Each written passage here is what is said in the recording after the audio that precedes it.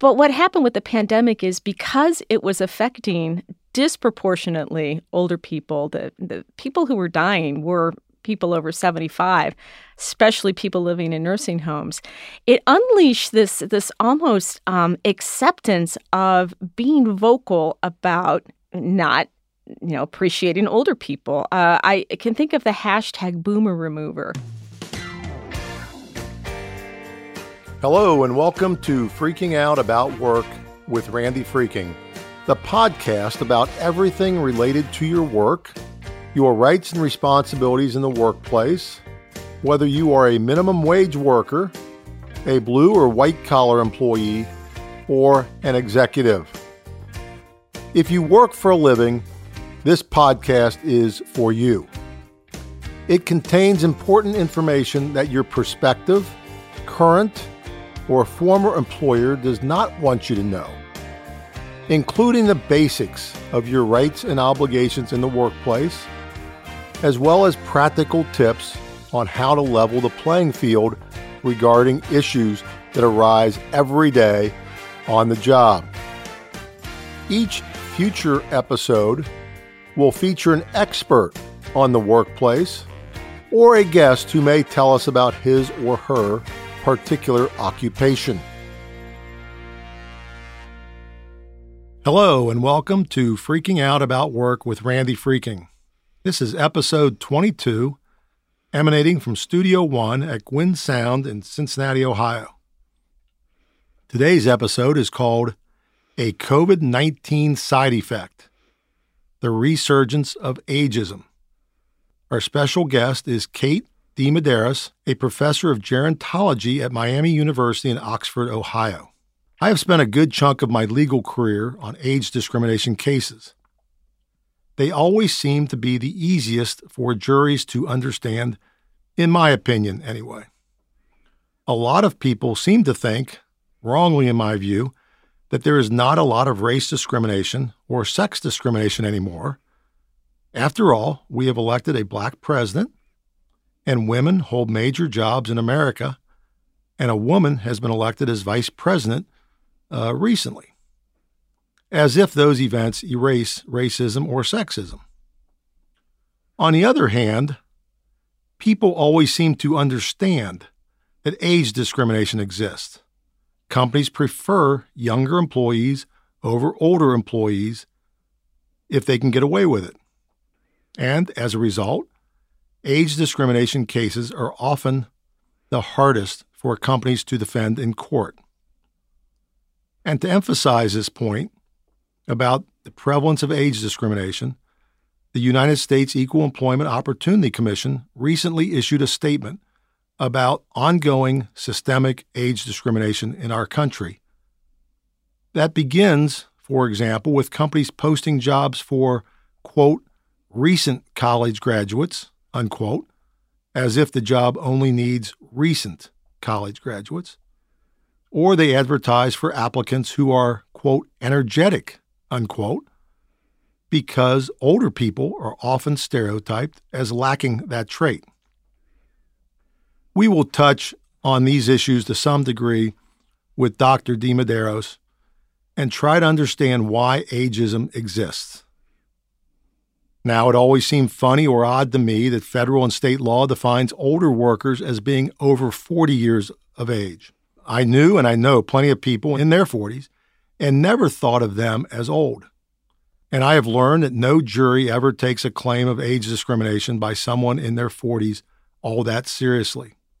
In my practice, I found that most jurors at least think that age discrimination begins at age 50, and often successful age discrimination cases involve folks between 55 and 65.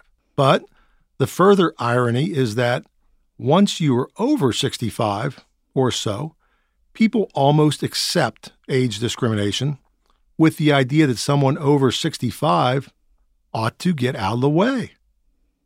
They are often called blockers that prevent younger people from advancing. Because of my interest or passion in age discrimination, I thought it would be interesting to talk to someone who studies age as part of her career, and so I did a little research and identified one of the foremost experts on aging, Dr. Kate DeMedeiros. Kate, welcome to Freaking Out About Work. Well, thank you for having me. Kate DeMedeiros is the O'Toole Professor of Gerontology at Miami University. Kate received her Ph.D. in gerontology from the University of Maryland, Baltimore County in 2006. She is a researcher, and her interests are concerned with cultural structures affecting the experience of aging and the construction of self, such as autobiographical writing, as well as personhood in people with dementia. In 2008, Dr. DeMedeiros received one of only 4 Brookdale Leadership Awards in aging research. Her research has also been funded by the Alzheimer's Association and the National Institute of Aging.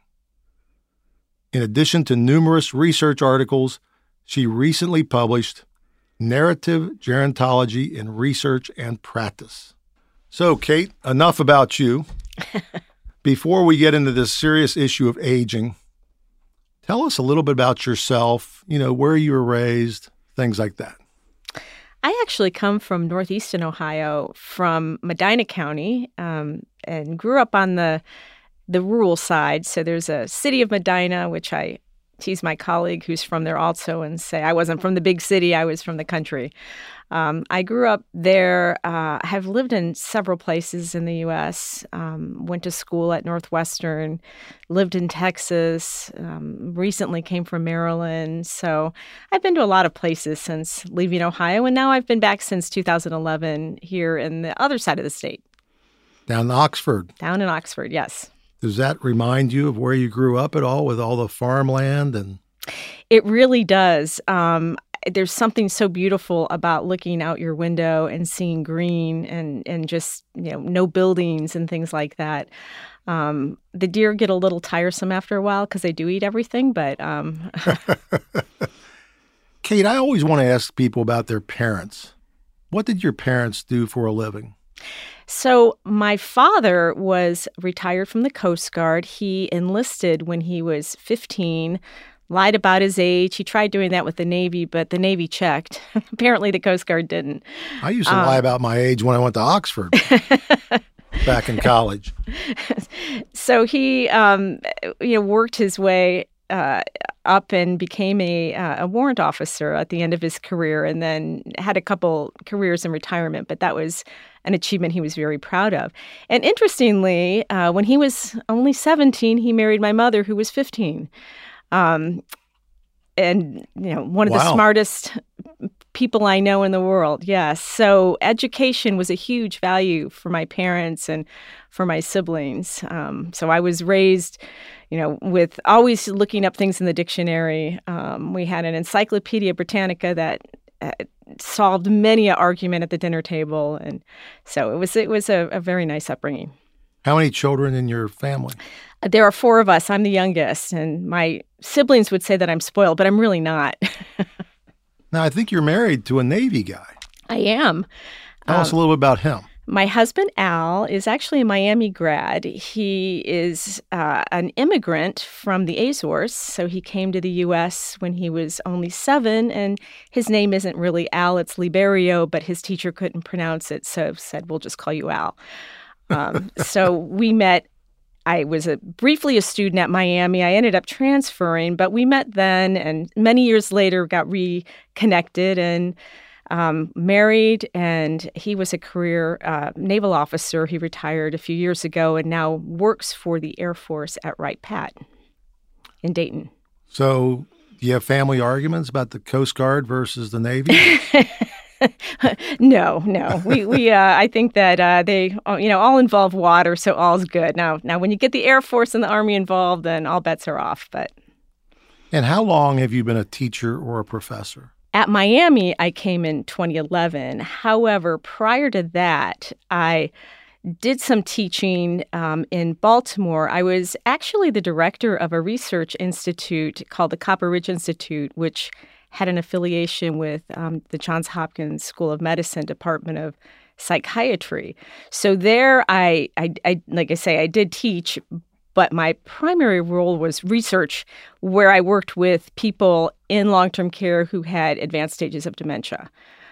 But I also, do a lot of community work. So prior to going to Hopkins in my graduate studies, I did a lot of work on women who are older who didn't have children and talking with them about what their lives are like, some of the misconceptions about people who don't have children.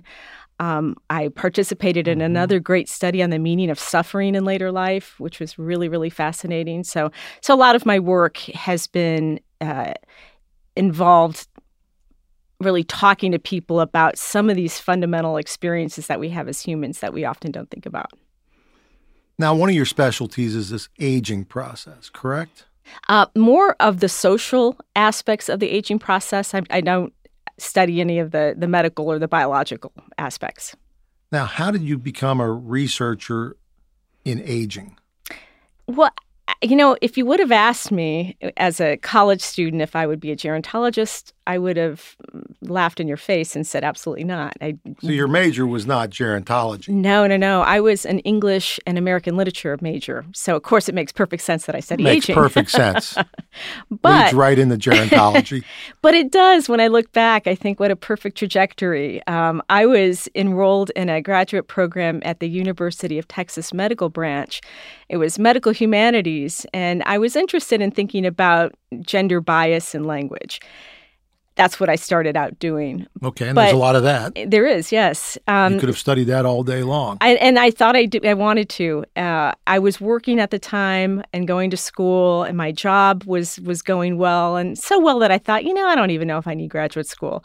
So my mentor, Tom Cole, who is a cultural historian, and now he's the director of the Ethics Center at University of Texas Health Science Center in Houston, he pulled me aside and said, well, I don't want you to leave the program. Would you think about putting together a writing workshop for older people? This is kind of the thing now. And you could do it as an independent study.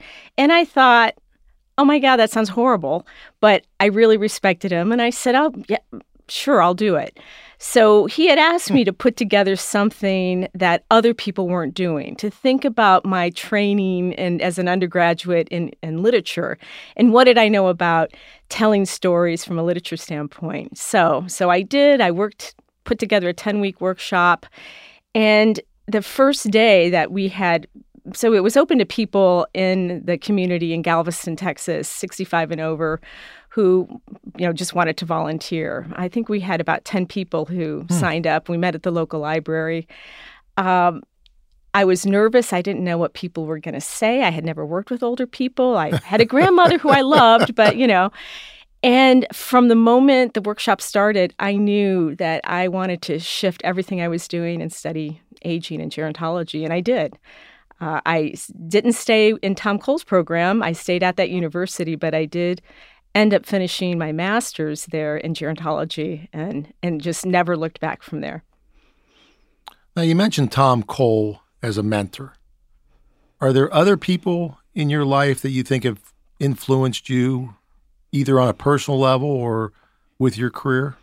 I tease my brother, who I'm very close to, and say that he's the one who got me into aging because when we were little, he's 3 years older than I am, he found out that if he wanted my dessert, all he had to do was tell me a sad story, and I would give him anything to shut him up. So he used to make up this story about this old man who lived alone, and it was his birthday, and he knew someone was going to come and visit him, and no one came. And I would just say, stop it. And so I like to think that he drove some of that passion in my wanting to know who this old man was and why nobody came to visit him. But another person who was really instrumental was my mentor, second mentor, my PhD, who has since passed away, Robert Rubenstein.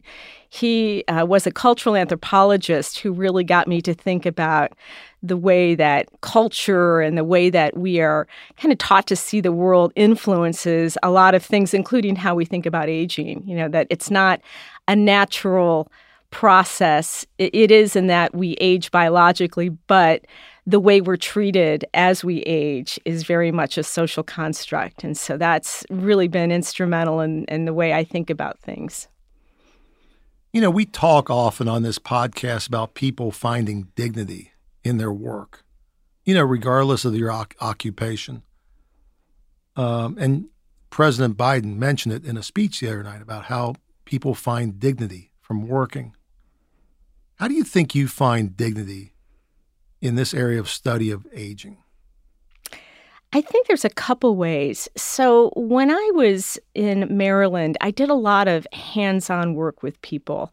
I mentioned working at the Copper Ridge Institute, and one of the things I did there is did some explorations on the social worlds of people with dementia. So, you see people who have, profound dementia, which involves memory loss and loss of language skills. And people tend to think of folks like that as not really being, don't want to say not being human, but we think about a loss of self. People call it the long goodbye. You think of not having a life that's really worthwhile. But then I found out that people actually do have very worthwhile lives, that sometimes we just don't see them. And so anytime I was able to connect with a person living there on a small way, put them with someone, another resident who they might be able to talk with, or just those simple acts, to me that was really profound. I don't work directly with a lot of people now in my role at Miami, but if I can get students to suddenly see the world a little differently, I always joke on the last day of one of the classes I teach, and I say, remember two things: save for retirement and don't be ageist. Which I think saving for retirement is important. But if I can get students to suddenly stop seeing age as something to make fun of or to fear, and to start realizing that the way that they treat people who are older in their perspective now, that's going to be them. And to me, that's a really important part of what I do. Yeah, and unfortunately, a lot of us are facing this situation either with parents, relatives who suffer from dementia. It's just so heartbreaking. But I guess it's important to realize that they have lives. Absolutely. And it might not be the life that you remembered for that person, but it doesn't mean that person's gone either. So, for example, you may go visit a person that you're close to who doesn't remember who you are. But that doesn't mean that an hour after you leave, that person doesn't think someone who cared about me was here. I felt loved by some interaction I had. So, I mean, if we can change the way we think about, what we expect from people. We put so much focus on language. And I say that as somebody who likes to study stories and, really from a language perspective. But there's a lot that goes on that is just simply, in the profound acts that we show of love, of respecting another's dignity, of respecting people as people. And that's that whole aspect of personhood that I'm very interested in. Okay, well, let's maybe get back to a very basic thought. Could you tell our listeners the answer to the question of what is gerontology? That was your major, right? You get your PhD in gerontology? I did. So what is gerontology? So gerontology, just broadly defined, is the study of old age. I am what I call, and others call, a social gerontologist. So I'm specifically interested in, these social structures. So whether it's retirement or, ageism or, anything that you can imagine in the social world that affects aging, that's what I study. And that to differentiate, say, from a biologist or somebody who might have more of that technical aspect. As a gerontologist, I am concerned with, perspectives from psychology, sociology, economics, the humanities, ways that all kinds of people have looked at this thing that we call old age, historical perspectives, cultural perspectives. And what I try to do with that is, try to make sense of how we experience age now. What are the things that we've inherited from our cultural past that we don't even know that we, are influenced by? Age 65, for example, total random age to consider being old. I think it started with the New Deal. No, it was way before that. It was Otto von Bismarck. Okay. So Otto von wasn't Bismarck. FDR. No, it was not.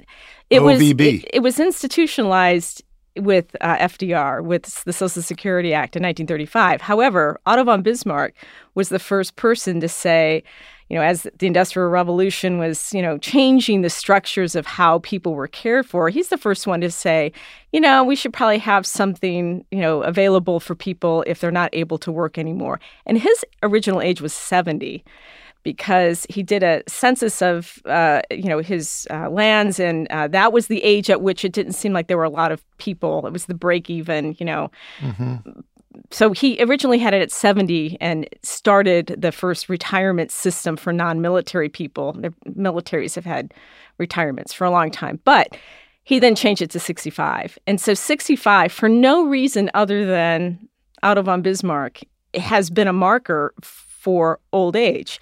People think that when they hit 65, they somehow change. As I tell my students, nothing in the human genome has, an old gene that you hit, 65 and then boom, you're different. You're not going to suddenly change. Chronological age, in fact, is a very poor predictor of many things. But we put so much stock into it socially when really it's an age of eligibility for, these kinds of government programs like retirement, which is exactly how it was started and institutionalized. So I probably should remember this from one of my history classes when I was younger. But Otto von Bismarck is from what era? Is this 1800s? Yes, latter 1800s, yes. Because that's when people didn't have as long a life expectancies either. And so just to kind of... I know we're going a little bit off topic, but let's do it. That's okay. It's just a little bit of a misconception about life expectancy. So I can remember in school reading Romeo and Juliet and having, the teachers say, well, you have to understand people only lived to 30 then. There's this misunderstanding that people didn't live into old age. People have always lived into old age, and there always have been old people. It's just that life expectancy is an average. And since so few people survive childhood, it brings the life expectancy average down. So now in the U.S., life expectancy at birth is somewhere around 76 years for the entire population. And it's an average because now fewer children die, and fertility is down as well, and those things affect that.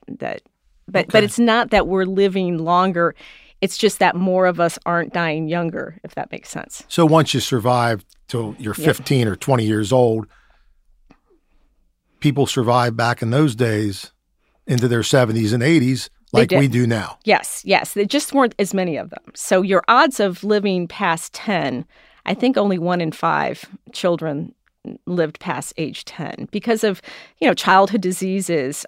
Clean water was a big issue. And once people got a handle on those public health things, sanitation, clean water, and then later vaccinations, then you see a whole shift. And you see these life expectancies going up.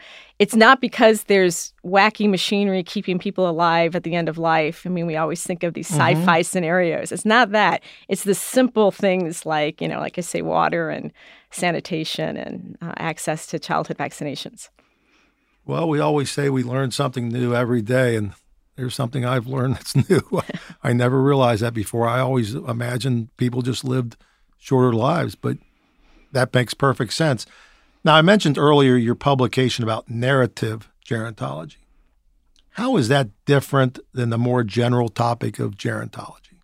So gerontology is broad about aging. Narrative gerontology looks at the ways that we age biographically.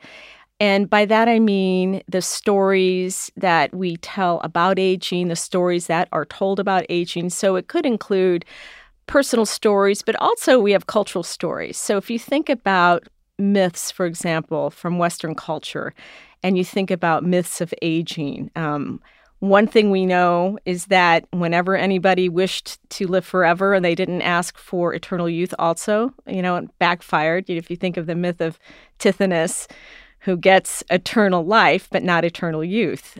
There are several fairy tales and other things in Eastern culture too about, finding the river of life and drinking too much. And so we're given these narratives, if you will, or these scripts of what to expect about life stages and things like that. So that's part of that whole idea of stories and how stories shape experience as well.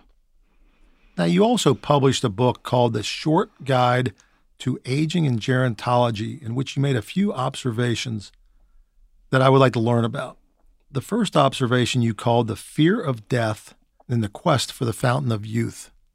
Talk about that. Is that what you were just alluding to? Yeah, if you look really at our whole, and again, I'm going mostly on Western literature and myths and texts, holy texts, and there's always been this drive to find the fountain of youth. I mean, you can clearly, Ponce de Leon, spent a lot of time looking for that. And we also never found it, I don't think. Well, I don't know. Maybe he did, and he's just, hanging out in Miami or something, as a 30-year-old. I don't know. But it's that. It is that fear of death that a lot of people say drive that fear of aging, because we think about aging, the older you get, the closer you are to dying, presumably. And so that human, conundrum of how can I live longer? Mm-hmm. And, when we even modernize that, I like to tell my students, think about all of the, popular genres. You've got zombie shows, you have vampire shows, what do they all have in common? They're immortal. And what does that mean? What is that? How do we take these ideas of, living forever? Why are we so fascinated by that? And we're fascinated, but we also know that there's a danger. So the one thing these stories also teach us is you don't want to do that. When we do hear about, read myths or legends of someone who does live forever, they ultimately have the problem of having lack of meaning, because with finitude comes meaning. So, but that's something I think that humans in general have been, that's our reality, is that we'll die. And that's pretty frightening.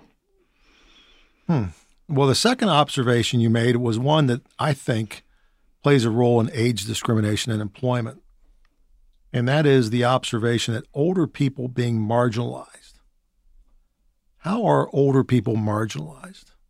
There are so many misconceptions about being older that it happens in many ways. So first of all, we're bombarded with the message that to age is bad. Any commercial, turn on any television with a commercial and you'll be probably shown a product to make you younger or feel younger or, raise your testosterone levels or whatever, or to color your hair to, so we're constantly reinforced with this message that age is bad. And it starts at a very young age. It starts with small children. If you look at children's books and you look at characters in children's books or in cartoons, we're always given this message. So we're on the one hand taught, that we want to grow old, as if, to grow means, all of those wonderful things about continuing to expand. But we treat aging as if we fall into old age. Once you cross middle age, you go over that hill. And it's all downhill from there is the what we practice. Go look at a birthday card. Try to buy one that's not ageist. And, it's not easy. My friends don't buy me ageist cards because they know how I feel about it. And they'll say, do you know how long it took me to find a birthday card that doesn't, make fun of age? But we're constantly told that it's funny, it's silly. The characters we see portrayed in films and on television who are older, if there are any, are usually, they're either comedic, they're kind of somebody we make fun of, they're inconsequential, they're silly. If you look at Disney movies, you want to look at older people. If you're an older man, I think of Belle's father on Beauty and the Beast. He's a short, little, right, half the size of everyone else. But if you're a woman, then you're likely an evil witch. So, we're not given good images of aging. Therefore, we somehow think that to age is bad. And we treat older people even well-intentioned ways, we treat them like they're somehow less than. It's almost subconscious. Yes. I mean, it's hard because a lot of times we even think we're being nice, And so, you might think, oh, look at that nice old lady and, let me help you across the street, And that person may not view themselves as older and might not need any help across the street, but we're treating her already as if she's somehow in need and she's frail. And so it's something that it's part of our cultural fiber that a lot of us aren't even aware of. Now, your third observation is one that I see play out in the workplace as well, and that is that older women seem to be more frequent victims of age bias. Now, that's my observation, not yours. Your observation was that older women play an important role, but it's not always portrayed well. Can you elaborate on that? Older women we think of as, and I'm talking about women with children, and I don't mean to, stereotype all older women as having children, because that is a very a stereotype that exists. So we think about the kind of the matriarch of the family, and, women, whether they have children or not, provide so much care, older women especially, for other family members, whether it's caring for grandchildren, whether it's caring for a spouse or partner, nieces, caring for nephews. A friend. Absolutely. The fabric of caregiving. In fact, it's kind of funny. There's a biological theory called the grandmother hypothesis that came about because evolutionary biologists were thinking, why do we have old women? Most species die after they, surpass their reproductive capacities. So women, lose their reproduction and somewhere around their 50s. So what are they good for then? Why have they survived from an evolutionary standpoint? And that grandmother hypothesis says, so they can help care for their grandchildren, and they can be Right. these caregivers and these nurturers. Now, I don't personally ascribe to that belief, but women play a very, very important part in a lot of those aspects of caring and caregiving, a lot of unpaid caregiving that goes on because of older women. And Kate, you also wrote an article in May of 2020 that a friend of mine, Dan Flynn, brought to my attention called, quote, a COVID-19 side effect, virulent resurgence of ageism, unquote, that we used for the title of this episode. It was published in the Hastings Bioethics Forum, and it caught my eye because of my work representing older workers in age discrimination cases. How has COVID-19 had a side effect of causing a resurgence in ageism? I think that before the pandemic started, a lot of us in the field of aging like to think that people were becoming more aware in general about, age is not a bad thing, that, that people don't change just because you age, that there are lots of opportunities, as people age.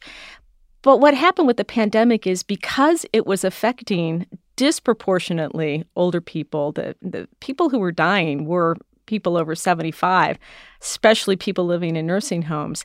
It unleashed this almost acceptance of being vocal about not, appreciating older people. I can think of the hashtag Boomer Remover, which was this whole trend of people on social media basically saying that boomers had caused all these problems to begin with, say, the environmental issues and, the economy and, global warming, whatever.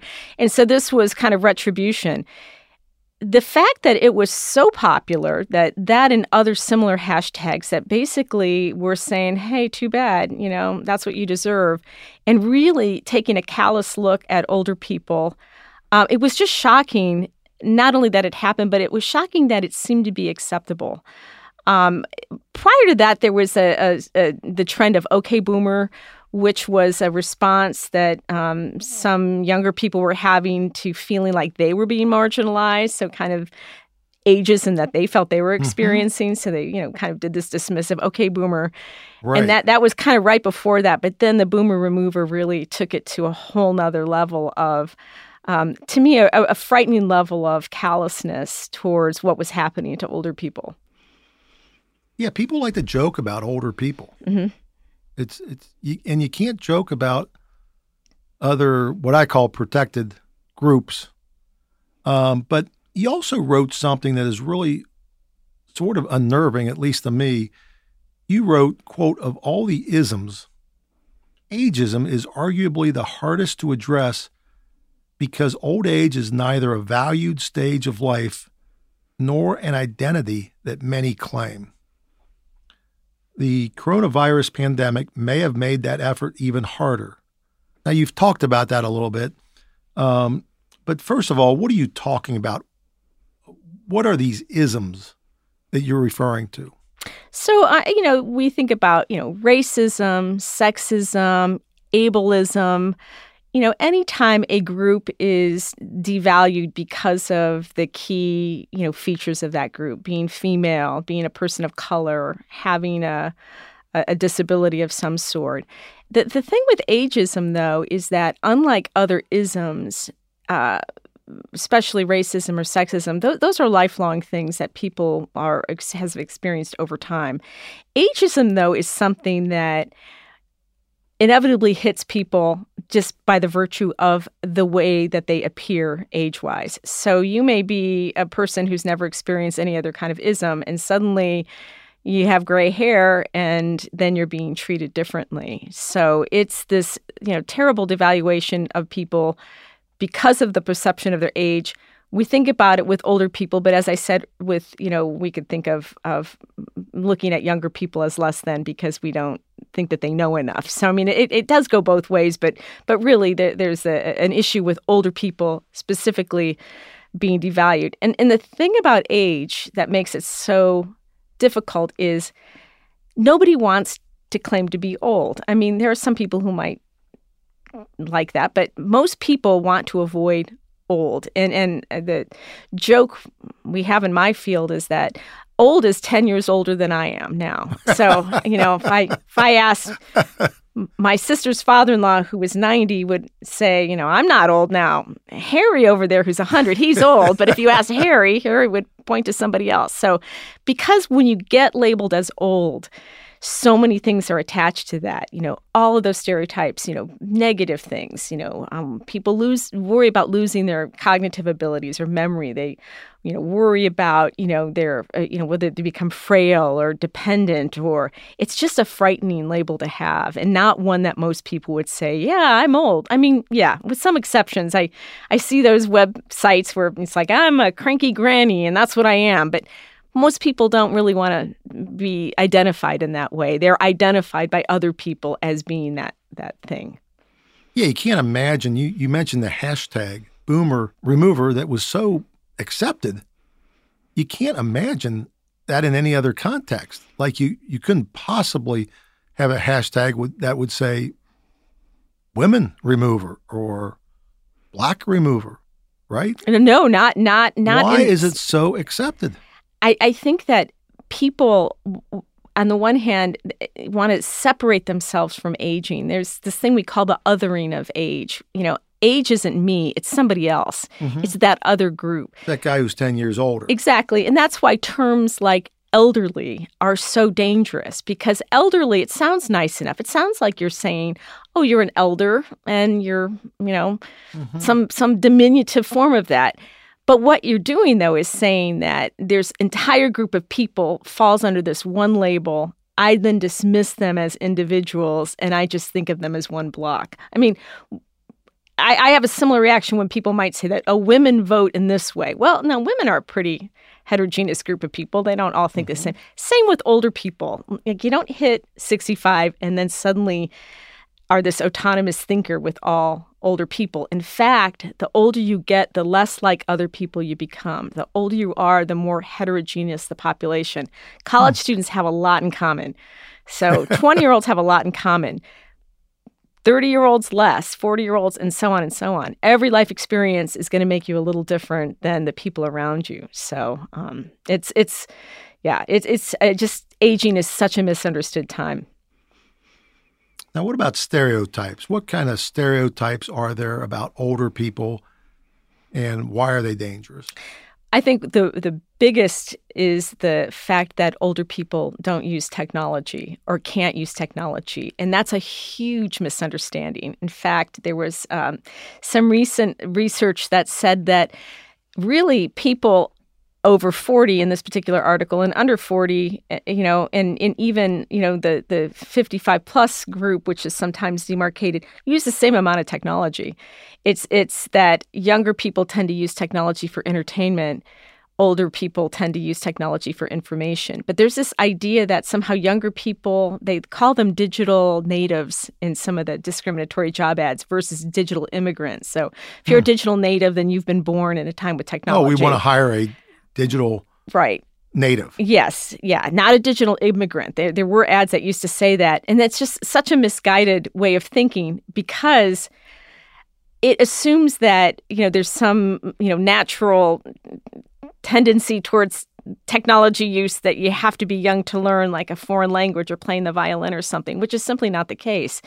The idea that goes along with that, too, is that the older you get, the less likely you are to learn, which is totally not true either. You can't teach an old dog new tricks. But you really can. You can. You just have to understand how old dogs learn. But they learn the same. For example, people learn best when they can base something on a technology that they know, or a previous learning experience. So would I teach a 20-year-old how to use, a Excel spreadsheet the same way I might a 40-year-old? Probably not, because the 40-year-old's going to have different life experiences to draw on that might aid learning in a different way than a 20-year-old. But both of them are equally capable of learning. So that's one big thing. The idea that people are set in their ways, not true at all. That people lose creativity. There's a lot of research on this. Misconceptions are that, say, they'll use artists and say, well, look, but, so-and-so was the most creative in their 40s. And then their creativity went downhill. But that's not the case. What's happened is their creativity has changed. So you might have painted 100 paintings in your 40s, and you maybe only painted 20 paintings in your 70s, but your 20 in your 70s might be far better than all of the ones in your 40s combined. So there's this misconception that, that we somehow just start to be less than, that we, start to, lose things with the years as opposed to this idea of growing into old age. Well, what about, aren't there some positive stereotypes like older people have wisdom? That is a positive stereotype, but I caution on... May or may not be accurate, but it may be positive. I know a lot of older people who are very unwise, and I'm sure we all do. And we know some younger people who have some wisdom. We do. And so I guess whenever you just blanketedly attribute something to a group, you run the risk of really being dismissive no matter how positive it is. So to say, I hear this from a lot of students who are just starting a class in gerontology, and they mean it in the best of intentions. And they'll say things like, I love old people because they're so wise. And they really, they mean that. They mean that. They might have a grandparent they're very close to who is a very wise person to them, and I'm sure a very wise person. But that just really dismisses, again. It puts everybody in the same category. It kind of strips the individuality out of experience. I mean, we wouldn't say, I love middle-aged people. They're so funny. I mean, it just sounds, well, they really are, but it just sounds they're so energetic. Yeah, right. They're so wise. I mean, we don't attribute those things to other groups. They're so resilient. Yes, exactly. So that there's just a danger in those blanketed stereotypes, no matter how positive they seem. So you've worked in different work environments. How do you think all of this plays out in employment situations? So I think it's a real issue because there are a couple things that happen in the workplace that perpetuate ageism. So Sometimes it's the older worker themselves who might say things like, well, you wouldn't know about this because this is before your time, or back when I used to do this, we had to do it manually, or things like that. Sometimes managers group people by age because they equate age with skill, which is a way of reinforcing those ideas that only young people are good at technology and only older people are good at, management, things like that, as opposed to looking and saying, hey, Bill's an older worker, but he's really good at technology. I'm going to put him in this group, and Carol's really good with management, and she's a younger worker. So, the workplace gets demarcated to really build on those stereotypes, and that feeds that idea that that age equals skill or ability, or having a creative team and having only young employees on it reinforces the idea that I don't think that anyone who's not this group is creative. I don't think this group is creative. So that teaches both the older workers and the younger workers that these are the ways that I'm perceived. Well, I think I'm going to give some free legal advice right now. We have current employees come to see Freaking Myers and Roll every once in a while. And one thing I usually counsel people who are having difficulty in the job and they're in their 50s or 60s, I say, don't talk about the good old days. Don't talk about how you did it 10 or 20 years ago. That's not going to be viewed as a positive thing to your coworkers, because most people don't care about what you did 10 or 20 years ago. They want to know what you did recently.